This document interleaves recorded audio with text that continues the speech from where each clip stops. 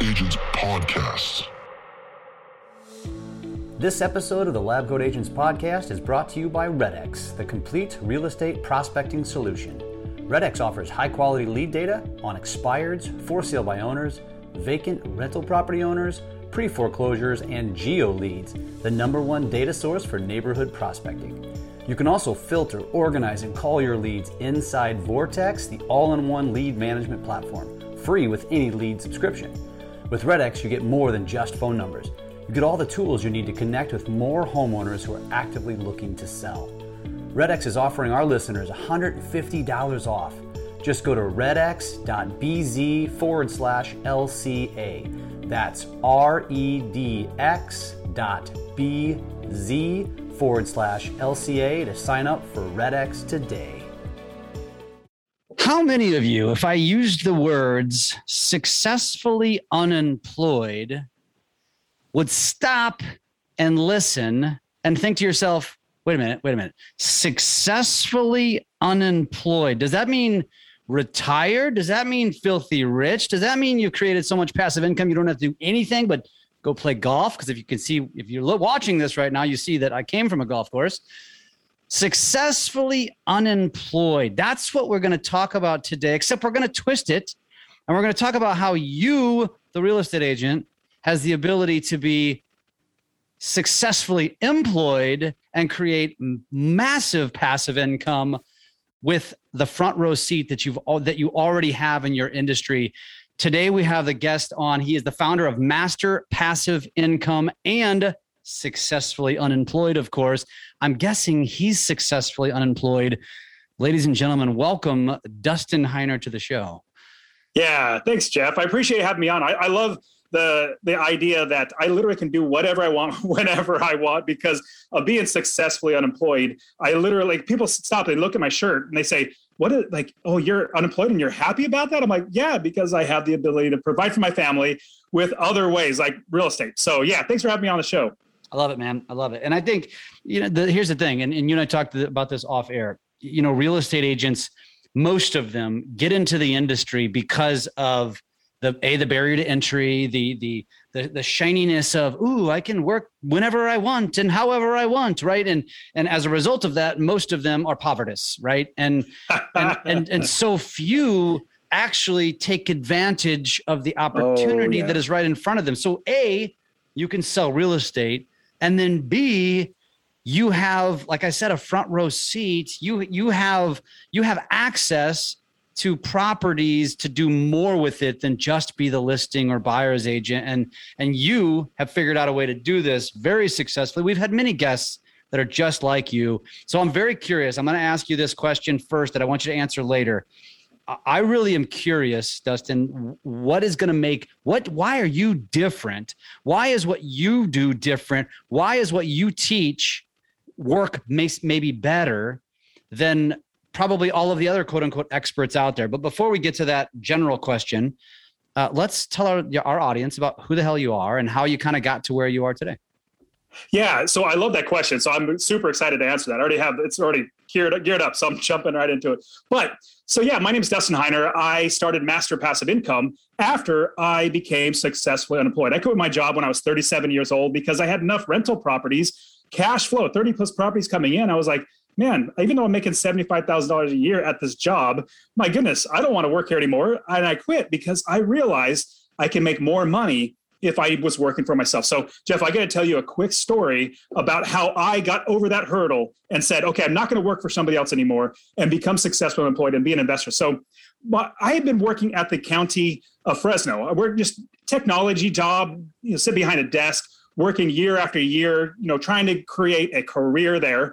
And I've been working there for quite a bit, but I've also been entrepreneurial. So I had a couple side jobs, some businesses that I was doing, graphic and website design company, skateboard manufacturing business, convenience store, pizzeria. I even had, when I was 13 years old, a newspaper delivery business that I would just from my bike, throw the papers that hit the bang people's garage doors.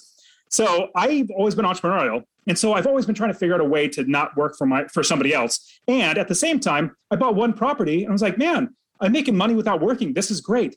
But at the same time, I'm still working my 9 to 5, and I call it a JOB. It's a job, but it's an acronym for just over broke. And I'll get into a reason why it's just over broke. I think you guys already know, but I'll get into it just a second. Now, quick story is, after my wife had our fourth child, so I was working in the county, got married, kid after kid after kid. We had our fourth child, and I went on paternity leave when my wife had our fourth child. Paternity leave is where the dad stays home with the mom, changes diapers, bonds with the baby, helps mommy and all that sort of stuff. And I get back from paternity leave, and that same week on a Friday at 3:30 in the afternoon, I get a call from my boss's secretary, like the top dog. His secretary calls me up and says, Dustin, would you please come to the office? And I said, sure. And I hung up the phone. And then I paused for a second. And I thought, why would they be calling me to the office? Like, this isn't normal. This is weird. And then thinking more, I thought, before I went on paternity leave, about 2 or 3 months before, there's been some rumors or some rumblings going on that there's potentially the department's running out of money or running low on funds and revenue. And so there might be layoffs. And I immediately shook that off. Like, no, I've been here for 12, 13 plus years, lots of seniority. There's no way. Then this is the government. Nobody gets fired or laid off from the government. So I get up, shaking that off, and I start walking down the hallway to my boss's office. Now, this short hallway grew longer and longer every single step that I took because my feet felt like they were lead bricks. Every step I took, I felt like the weight of the world was literally on my shoulders, because if this is the time that I get laid off, how am I going to feed my family? Like, what am I going to do? And all these years working this for a career, is it going to be taken out from under me? Well, I get past the hallway, I turn, and I see my boss's doors closed to his office, and I see his secretary there. And sheepishly, she looks at me and says, Dustin, would you please have a seat? And I go and sit down, and she's grinning at me very, very politely, super nice lady. And she's trying to console me with her eyes because she knows everything that's going on. I know nothing about what's going on. So I sit down in that chair, and I start thinking about my 4 kids. Well, if I lose my job, am I going to be able to provide a roof over our heads, food on our table? Well, what does that make me as a father? Does that make me a failure as a father? A failure as a husband, as a man providing for his family? Well, as I'm sitting there, my hands get all clammy, my forehead gets all sweaty because the weight of everything is just piling on me. And then the door to my boss's office opens up, and out walks a coworker, a lady, and she walks past me, and you could tell everything has changed for her. Like, she's not necessarily crying, but she is definitely distraught, definitely upset, not necessarily crying, but her world has been rocked. And so my boss says, Dustin, would you please come in the office? So I get up and I go in the boss's office, and I get laid off. And remember, this is the government. Nobody gets fired or laid off for the government. But if I did, everybody has the potential of getting laid off. So I'll round out the story by sharing, I went back to my desk, and I sat down on my desk, realizing the world's going to change for me right now. And I realized 2 things sitting right then and there, Jeff. Number one, I need to get another job. I need to make sure I can provide for my family and, food and roof over our heads and everything. And I was really blessed to find another department in the same county that had money, and I was able to transfer over there, didn't even get laid off. So that was a huge blessing. Praise the Lord. The next thing that I realized, the second thing, this is something I want everybody either watching or listening to this, is that I needed to make sure that I never let this happen to me again, where nobody would have the ability to really just take the ability for me to feed my family out from under me. And so I said, from that point forward, if anybody would ever ask me a question, Dustin, what is it that you do? Normally I would say, well, I work for the county. I do IT work. No longer would I ever say that.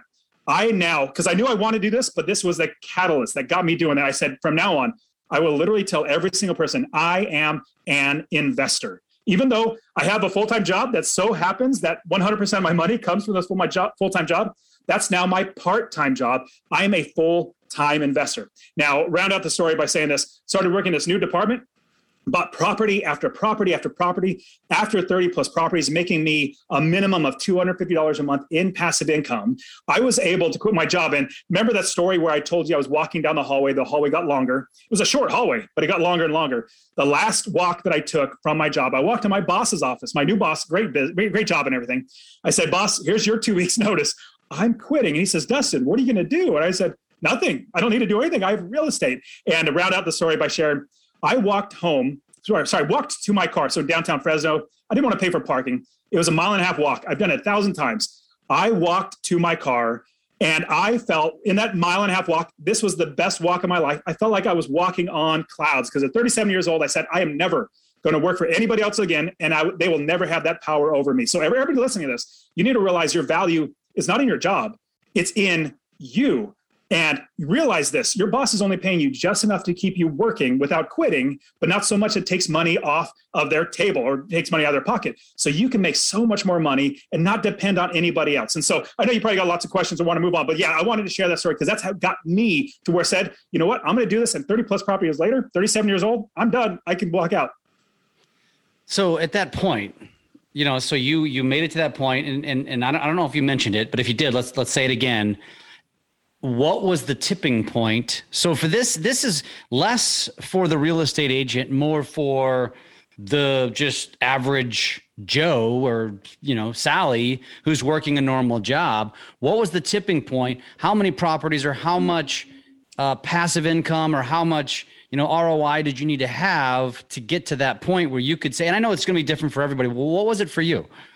That's a fantastic question. Now, also, this does apply, in my opinion, to realtors as well. And the big reason why, if you remember back in 2008, there were no houses being sold. Like everything just stopped. And a lot of realtors had a bad time. A lot of investors had a bad time. And also your first question, I'm chopping the bit to get to that because I'll definitely share that to you. But realtors, people working a job, you need to make sure that you have your expenses covered. That's why we talk about at Master Passive Income is we talk about how we can replace our income and also pay for every single bit of our expenses without working for somebody else. I'll give you an example. If you buy one property, and this is what I teach all my courses and my coaching students and everything, if you buy one property that makes you $250 a month at the minimum. And remember, this is the minimum. I have some properties making $500, $600, $700, $800 a month. I started investing back in 2006, bought property after property after property, eventually had 30 properties, but one house. Buy and hold, by the way, correct? Buy and hold. Correct. I buy and hold. I literally am going to creating generational wealth. Like if you're watching this on YouTube, you can see my kids in my background. 4 kids. I'm literally giving these to my kids. It's just generational wealth that I'm creating. So one property, buy and hold, $250 a month at the minimum. That's $3,000 a year without doing anything. This is passive income. If you had 10 properties, it's just math. 10 properties making $250 a month. That's $2,500 a month in passive income, $30,000 a year in passive income. 20 properties, $5,000 a month in passive income, $60,000 a year. I guarantee you, if you just keep scaling that, eventually you're going to hit that number where, hey, my expenses are like my expenses were $4,200. Talked to my wife, we budgeted everything out. Plus I wanted to make sure it was above that too. Can I save more investing? I got to, I think it was like 19 or 20 properties. Then I was able to quit. I had enough money coming in. So that's just scaling the business. And I'll definitely pause right there because the biggest thing to quickly answer your very first question, what makes me different how I do this is we build the business first. And so I'll let you ask questions but we're jumping to building the business first. Okay. Well, that's a good segue because my next question was going to be the obvious. And again, remember, we're talking to real estate agents and I don't want to take this for granted because, there's a lot of realtors that are very savvy. And this is like, okay, yeah, duh. Right. I know all this stuff, but there's probably far more that this should be duh. And they think it's duh, but it's not really duh. And I would ask this question to the audience right now. How many investment properties do you own? And if you're sitting there right now in your car on the treadmill or on your walk and you're like, none or 2, and I've been in the business for 10 years, that's the one that I'm talking to and I'm questioning at this point because I think you would be questioning to say, what the hell are you doing? Right? Because you have so much opportunity. Let me get back to the question. So the first question I have is this, you're coming from a normal job. And I think we're talking to a lot of real estate agents here who are probably making normal wages, maybe even less. And maybe they have a spouse who makes a normal wage. How did you first enter into buying the property? And I know general answer is what people say, but I'd like to know what your answer is. How did you get in? How did you afford a down payment? How did you go about scaling and building up enough reserves consistently to be able to put down payments down and things like that? So I started investing in 2006. My wife and I'll give you the quick general broad overview of how we first got started. So I got married, and I wasn't taught to save money. I was taught not to go in debt, which was great, but I didn't have any money in savings. When my wife and I got married, she had like, I don't know, $13,000 or $14,000 in savings. So I took every bit of that. This was like 6 months after we got married. I said, honey, you know, all that money that you had, I want to take that and buy real estate. I've never done it before. I don't know what I'm doing, but I want to do that. She was very hesitant. I could tell you all that's how I got her over the hurdle to do it. But anyways, that's a whole nother story. So I took all that money and I was in California when I first started investing. And in 2006, I realized, oh my goodness, I could not get passive income if I bought a house at this price range right now and make passive income in rent. So I had to go out of state. I literally just flew to Ohio, out of all places. I said, spin a map or a globe and put my finger on Ohio. Flew to Ohio, found a realtor and found a property manager. And I'll pause this by saying most people think the only way to invest, not only, but a good way to invest is find a realtor and find a mortgage broker, and you put them together, and then you buy a property. That's one of like dozens, if not dozens and dozens of ways to find money, to find properties, all that sort of stuff. So I flew to Ohio. I took that money, found one property first. And in fact, this one property, it's the only property I have ever seen before I bought it. And I have 30 plus properties, literally all of them. I don't even see them. I don't even want to go to the states that I invest in. I was like, I don't care. So got a mortgage broker,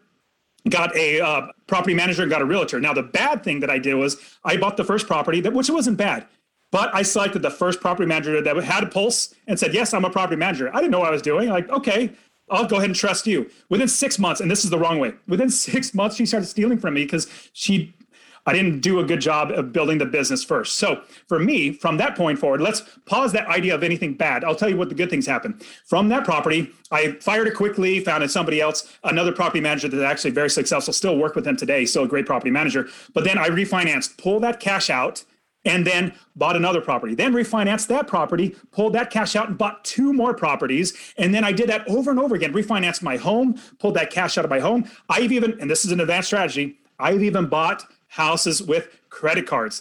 I kid you not, credit cards, but because I know my business, I know how to make passive income. I know how to account for my expenses. Remember, we build the business first, and I can explain what that means, but we build the business first so I know what my expenses are before I buy the property. So here's a quickly understanding of knowing your expenses: taxes, mortgages, property manager fees, repairs, vacancy factor, all those. We add all of those up.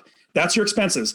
And it's a business. So we figure out how much money can we make it? What's our profit? We figure out how much we can rent it for. So if we buy it and expenses are $1,000, then we could rent it for $1,300. Well, that difference is $300 a month in passive income. So from there, I just kept buying property after property because I made passive income. I made sure the mortgage was paid for and everything else was paid for. And I just kept scaling the business over and then saving every bit of money to buy that next property. Wow. So let's rewind back to the first one.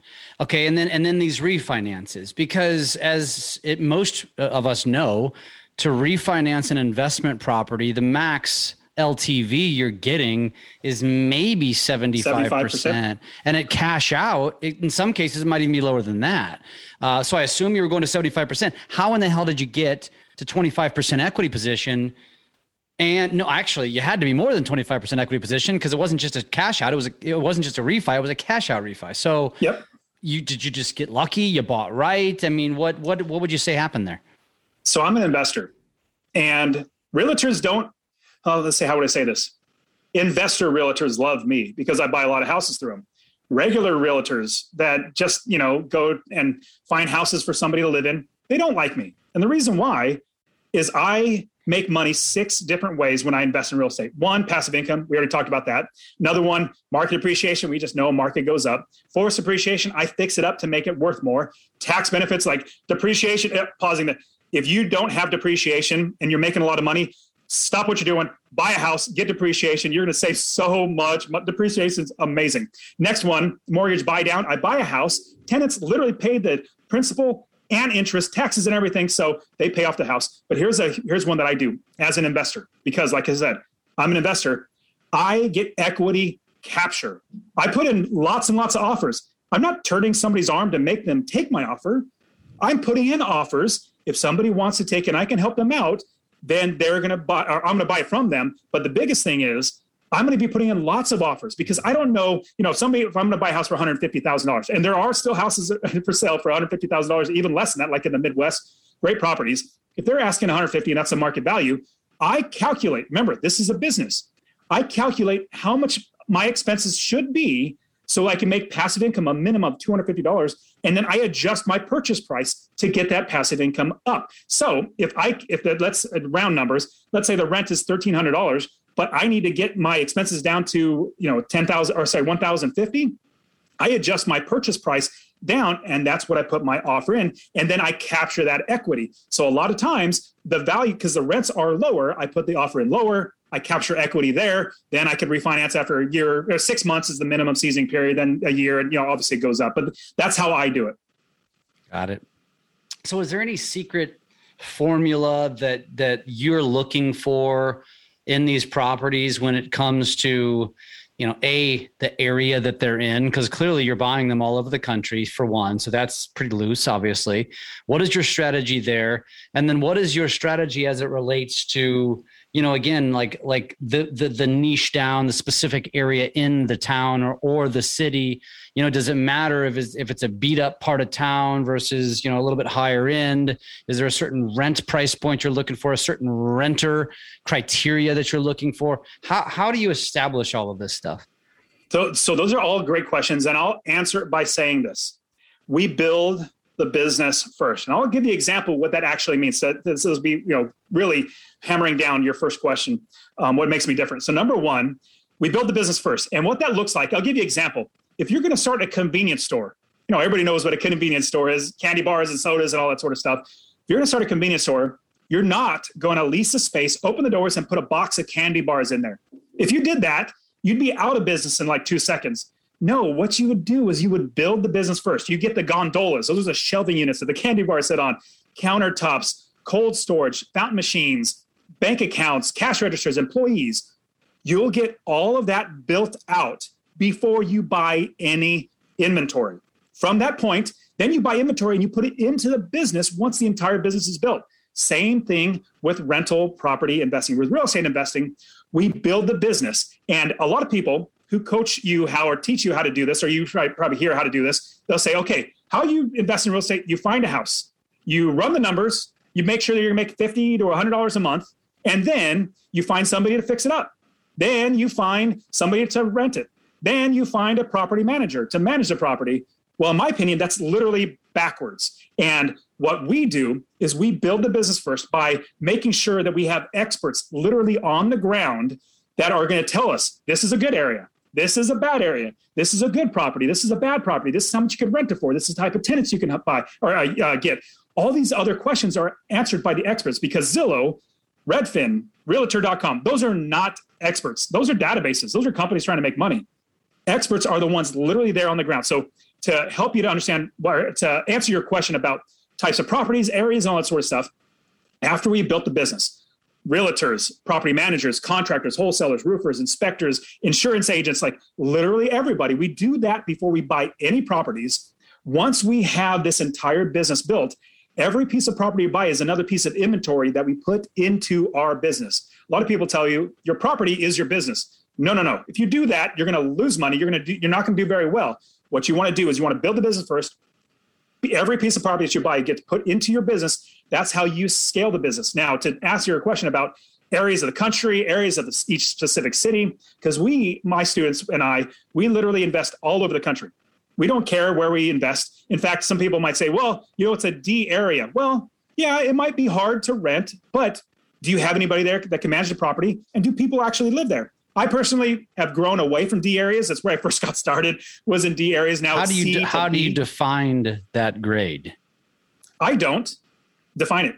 My realtors define it, and my property managers define it. Got it. Remember, we have the experts who are literally on the ground. So here's what's going to happen. I'm going to go to a realtor, hopefully an investor realtor that understands this type of business model. And I guarantee you, if you are a realtor and you want to actually have investors, if you learn this stuff, you're going to have investors buy so many properties from you, because I literally just wait for a realtor to send me a property because they don't understand what it looks like to be an investor. And so the ones that are investor style realtors that understand this, I buy lots of properties from them. My students buy lots of properties from them because they bring us the right properties. They're not going to say, hey, look at these curtains, look at these drapes. These are great. Like, we don't care about that stuff. Those are going to be gone. So what we do is we count on experts in the area that tell us how much we could rent it for, what type of property it's going to be, what type of tenants, what's the vacancy factor, how much, like basically everything. And what it's going to look like is going to your realtor. They're going to say, here's the property.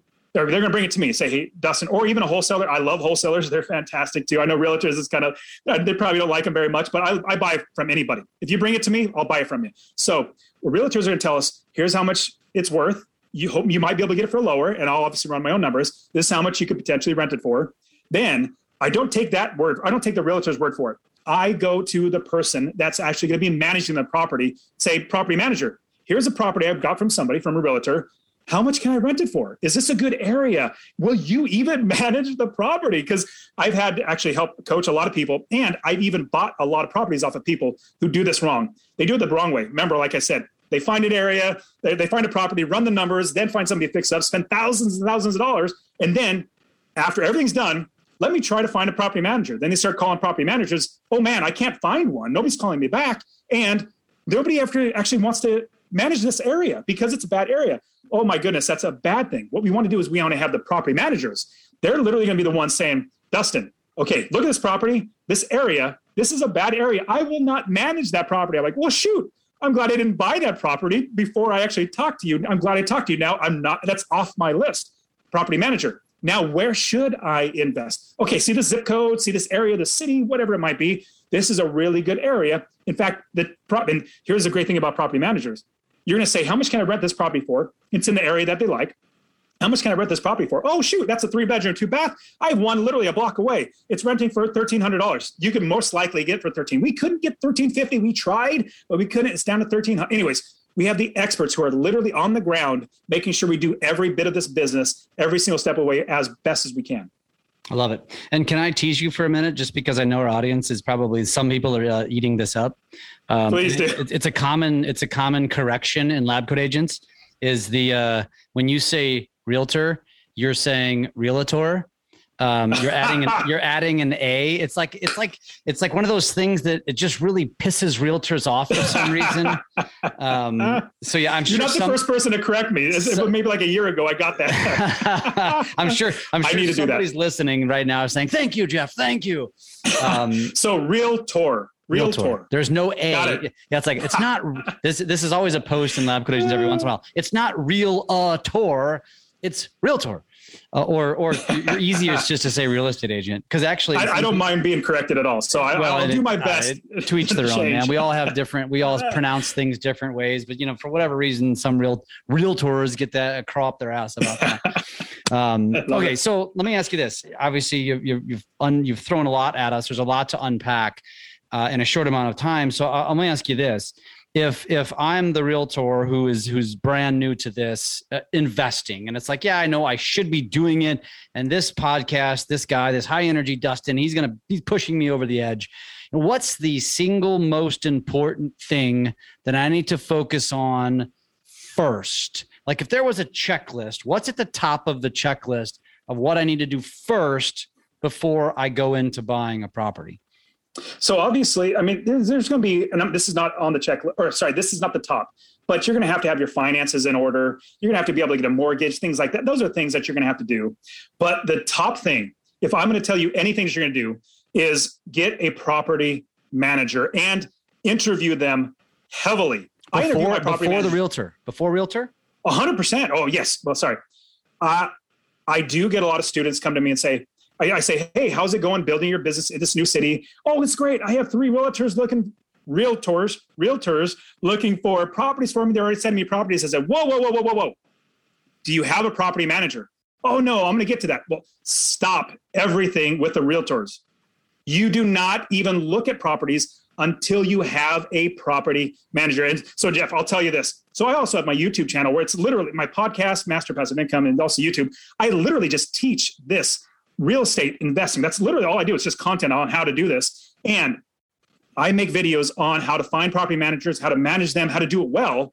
That is the worst watched, least viewed videos. The other ones on like finding leads, getting financing, those are just skyrocketing as far as views. People do not watch the videos on how to properly have a good property manager. If you don't have a property manager that's actually going to manage your property, you don't have a business. You don't have anything. Your property is going to be losing you money. So here's the biggest thing. Hire the right property manager. In my business, I hire slow, but I fire fast. As soon as that property manager was stealing from me, my very first one, I fired them fast. As soon as I realized, okay, boom, you're gone, found somebody. But I also hire slow. I interview. And so with that, the number one thing is your property manager. That's like if you have a football team, you're not going to go and pick your quarterback last. No, you're going to pick them like almost their first player on your team because they're going to want to make you score. Same thing with your property manager. I'll be completely honest. For all realtors out there, did I say that? Realtors? You did. Is that right? Okay. With all realtors out there, I don't sign any exclusive deals. In fact, I get really irritated when realtors say, hey, sign this exclusive deal. Will you buy properties through me? I'm like, how about you sign an exclusive deal through me that you could only sell to me? Would you do that? No, you absolutely would not. Just like I'm not going to sign to you because I have realtors all over the place finding me properties. I have wholesalers. I have investors. I even have title companies sending me properties. Property managers. I find properties everywhere. So if you bring me a good deal, just like all my students and every investor, I'm going to buy it through you. I'm not going to, be lack integrity and not like go around your back. No, you bring it to me. It's a good deal. I'm going to buy it through you. So property manager by far is 100%. If you don't have a good property manager, you don't have a business. Off topic, what is the biggest or best objection that you've gotten? This is totally off topic to that question of I'm not going to hire. In other words, when they say sign an exclusive with me, would you sign it? What is the best objection you've got to that? So I'll be completely honest. I have not actually said that back to them. Usually I'm just really polite and say, well, no, I don't sign exclusive deals. You bring me a property. So I've literally never, but that's my thought. In fact, when I'm teaching my students, I tell them like, if they're asking you that, it's like you asking them the same thing. So, that's a good question, but I've never actually done that back to people. Nobody's successfully overcome that objection is what you're saying. Exactly. There's a challenge. There's a challenge for all of you to try to overcome that one. Okay. So I like that. I really like that. That's the piece that you gave because I think that is unique. I think a lot of people probably think, and obviously first things first, get your finances in order. That's like a loan officer saying my value proposition is I meet closing dates and commitment dates. It's like, no, that's not value. That's your job. And if you're going to buy investment properties, the checklist does not include qualifying. That's like, you have to, that's before the checklist, right? 100%. Yep. So I love that. And I think as we're talking, keeping in mind that we're talking to a real estate audience and most of them, it's easy for them to find realtors in other markets because a lot of you work at big box brokerages and you can just reach out to somebody in that market and get connected. It's easy, right? But when it comes to property managers, that's different. So as it pertains to that, is there any specific specifications that you're looking for or experience that you're looking for in that property manager the tip that you give our audience that, hey, this is what I need to be looking for in that so they don't make the same mistake that you made? That is honestly like, I'm not just saying this, but I will say it. That's a fantastic question. Like most people say, oh, that's a good question. Just to kind of segue in. Jeff, that's a brilliant question. And the reason why is because you're going to find, well, I'll pause this. Yesterday, I had a coaching call, one-on-one coaching call with one of my students. I said, hey, how's it going finding a property manager in this new area? I'm not going to say which city it is, but it's a whole different state than he lives in this new city. He told me, Dustin, I've called 11 property managers. Guess how many called me back? 3. Just 3 called me back. And I said, wow, good thing you don't have a property yet because you would definitely be out of luck. So what's going to happen is as you're calling up property managers, now some property managers might be busy and they have many properties and they don't want to call you back. They don't want to take anybody on. Understandable. But I found in general, property managers are, and if you're a property manager, I'm going to hurt your feelings, are the most flaky unless you get a good property manager. And the only way you're going to get a good property manager is by interviewing them multiple times, not just one phone call, definitely not a text or an email. That's not interviewing. We interview our property managers at least 3 times. Now, obviously, the duration gets shorter and shorter over time, but we call them on the phone. We talk to them, make sure that they have experience, that they know what they're talking about. I literally give all my students 22 questions that they must ask their property managers and the answers to what the questions are. But here are the basic things that I look for. You might be a little different, but what I look for, obviously, trustworthiness. We want to make sure that when we're talking on the phone, our our sense of judgment on character is not ringing. Oh my goodness, watch out for this guy. You don't want that.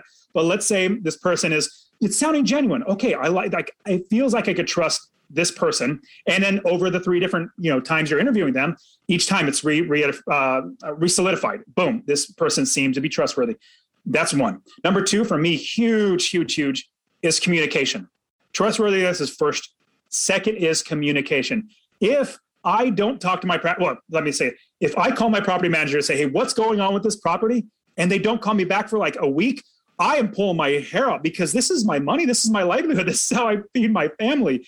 I need them to call me back within 24 hours. Minimum is 24 hours. And if it's over 24 hours, like, hey, what's going on? 24 hours is plenty of time to have you contact me back. So first one is trustworthiness. Second one is communication. Oh, also, give you a quick tip. If you're going to be interviewing somebody, a property manager, and they don't call you back for 3 or 4 days, and you're interviewing them for business, if they do this before they even have your business, imagine if they had your money and they're like, oh, this guy again, I already have his money. I'm not going to call him back. And they keep putting you off. You want to, before you actually bring somebody in as a property manager, ask them questions, interview them. So number 1, trustworthiness. Number 2, communication. That's huge for me. Number 3 is experience. Another one is experience in, do they answer my questions well? Because these questions that I put together for all my students, like literally, these are investor grade questions. A regular, mom and pop, somebody that's I'm just going to buy a house and rent it out. They're not going to know these questions. These are questions that actual property managers must know. If they run their business, they have to know these questions. So do they have the experience and can express that in these answering of these questions? Another thing that I always do. Let me ask you this. How are you identifying that experience? Is it just, is it simply time in the business? What is it that you're looking for? What answers are you looking for? So let me give you an example of one question. Say, so you ask your property manager, the person you're interviewing for the property manager, give me a time where you had an irate tenant and they were really, really upset. Say the plumbing went out, or there was some problem with the property. They were really irate. How did you handle that?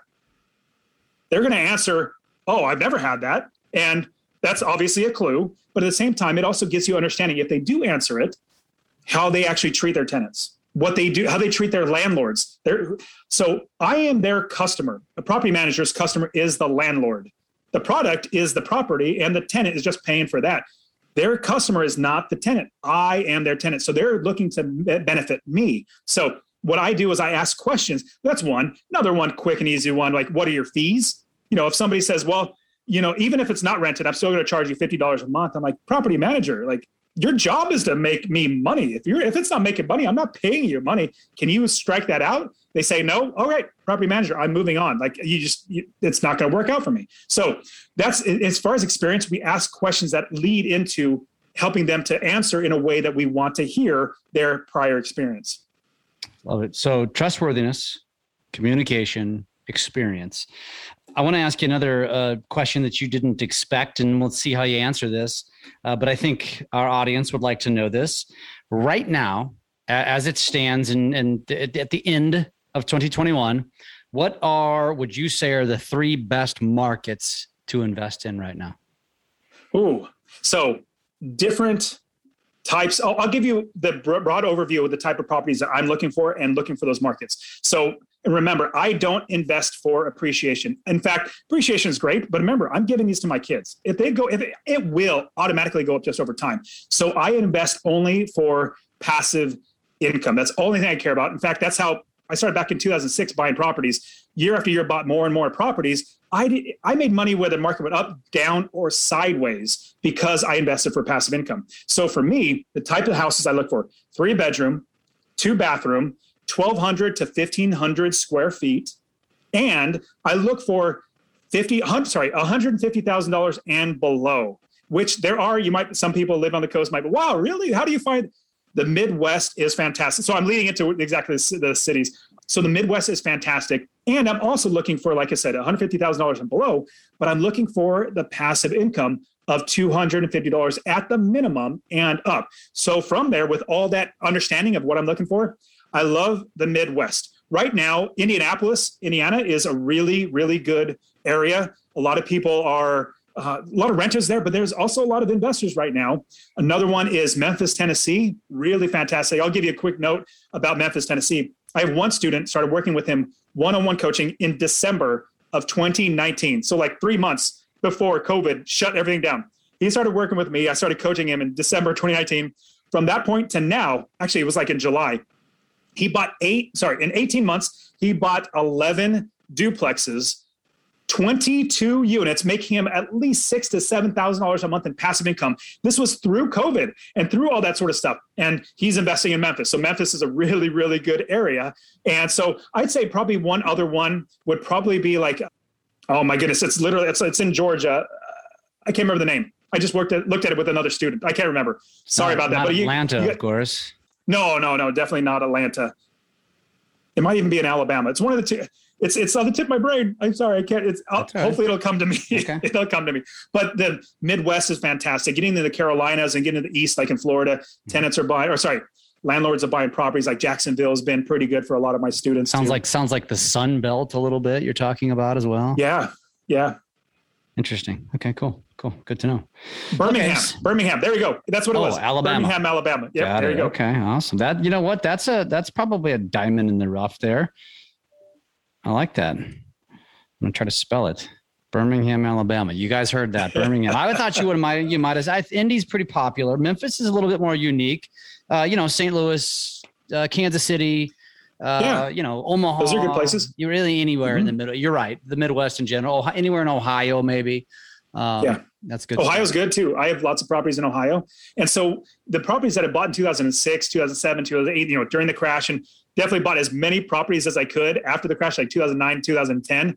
I wish I had more money. I would have bought so many more properties, but I was doing the best I could. But those houses that I bought, even before the crash, they're double, if not triple what they were back then. So value wise, like I said, I don't care, but hey, it's up here. I have that much more equity I can pull out to buy more properties.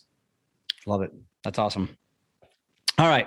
I know you have something free to offer to our audience, but before you do that, before we throw that out there, I want you to give our audience, one last piece of just a nugget, a closing. What is it that you want to leave with them? So we talked about, obviously, your strategy in general.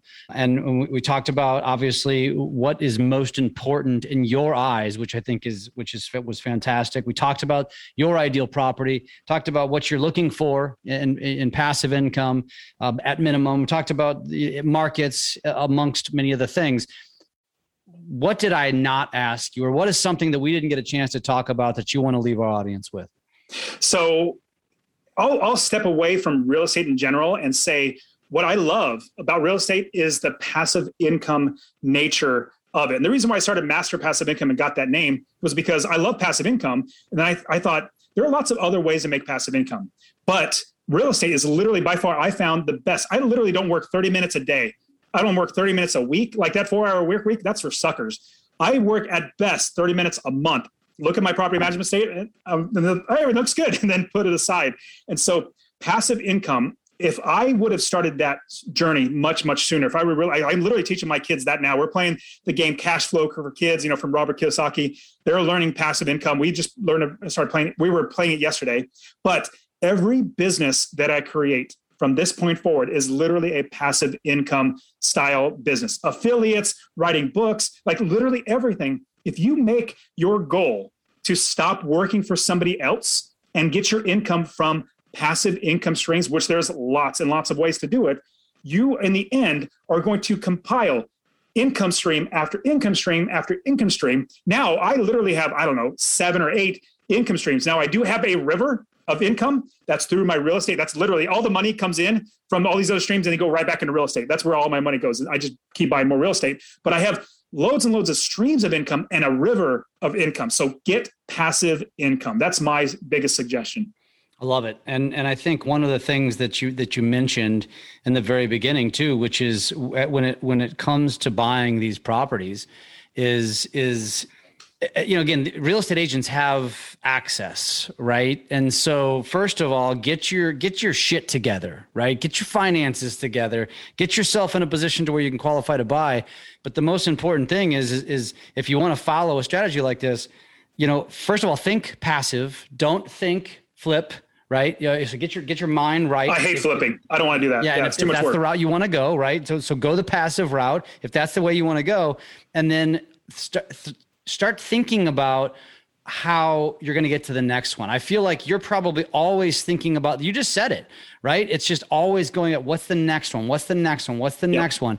And before you know it, you've created a secondary income. Because I'm going to say secondary because frankly, I think anybody who's a successful real estate agent, it makes sense to maintain your license because, A, you have access, and B, you're probably going to end up meeting a lot of people and gaining real estate transactions as a result of doing this. And so it's just secondary, in my opinion, and it can create something that becomes first, right down the road and becomes the primary. And before you know it, now you've just created an ability to retire a hell of a lot earlier, just like you had, like you said, you work. I'm sure you're off doing other things, but like you said, when it comes to this part of your business, you're not working very much, and that's pretty cool. Not at all. Not at all. I love, so what I've been doing now with my time, because I realized I was quitting at 37 years old. Obviously you can tell my energy is a little high in general. And so I love doing things. And so I'm very, very active. I love building businesses. So I have many other businesses that make me money. And that's when you have so much more time, because you're not dumping it into somebody else's business, you can do things like create other businesses, play with your kids, take them, coach their little league team, whatever it might be. You just have so much more free time. And so now I literally get on great, podcasts and meet great people like you, Jeff, and just literally try to share. And I try to serve more. I'll give you a little quick understanding of what my perspective is. Number one, well, there are 4 legacies that I believe people try to build. Number one is a money legacy. Try to make enough money so they can have enough money to do whatever they want. Number 2 is a time legacy. Have enough time to do whatever you want. Number 3 is a relationship legacy, obviously with your kids and your spouse and your everybody around you, a relationship legacy. The 4th one, which is I'm blessed, praise the Lord, to be that this one, is a service legacy. I just feel so much better. I do so much more for people. Lives get better when I serve more people. Like my properties, I buy good properties, make them really good, charge them decent rent where I'm literally below what market rent would be, because I want to keep them. I want to serve people by giving ggreat properties to live in. Same with all my businesses, serving at my church, all that sort of stuff. The more people that I serve, and especially like being on podcasts like this, like I'm not getting paid by you at all. I literally want to share with everybody that your life can literally change if you get passive income and start investing in real estate. I love it. And you have something for our audience for free. What is that? Yeah, I have my real estate investing course. I literally just want everybody to learn how to do this and see if it's right for you. I'll give it to you for free. If you go to masterpassiveincome.com/free course, all one word /free course, I'll give you my real estate investing course. You can even text the word rental, RENTAL to 33777. Rental to 33777. I'll give you that free course. It'll literally show you, it'll leave you give a checklist, step-by-step guide, like do X, Y, and Z. Just go through the list. And then I'll even teach you how to build the business first, how to invest anywhere in the country, how to scale the business to where you're actually making enough money to get rid of your expenses. I'll teach you how to do all that stuff. So absolutely get for free. I just want you to start learning. Plus I have my podcast, Master Passive Income, also the YouTube channel as well. I just literally give this away for free. So you guys go ahead and get it all. What is your YouTube channel? Master Passive Income as well. Okay. So the podcast and the YouTube channel. So again, that was masterpassiveincome.com/free course. It'll be in the show notes. Go grab that. Or if you're just slightly lazier and you'd rather text rental, the word rental, just that, I assume, to 33777. So go check that out. This is awesome. Dustin, I really appreciate you. It's good. We like to sprinkle, like I said, there's a lot of these experts out there and a lot of people, there's a lot of opportunity. I think that's what's important to understand here is that there are a lot of experts because there is a lot of opportunity and it's not fluff. It's not BS. Dustin's one of many. He does it slightly differently than other guys do it or other gals do it, but nonetheless successfully. And because you are in fact successfully unemployed. So Thanks for being a guest, my friend. Again, guys, go check it out. masterpassiveincome.com/free course. Dustin, thank you so much for being here. Thank you, Jeff. I really appreciate having me on. This episode is brought to you by StreetText, where you can run Facebook ads that actually work. They're ready to go Facebook ads that include landing pages, text message assistance through AI, drip emails, capture forms, and best practices. Join StreetText at streettext.com.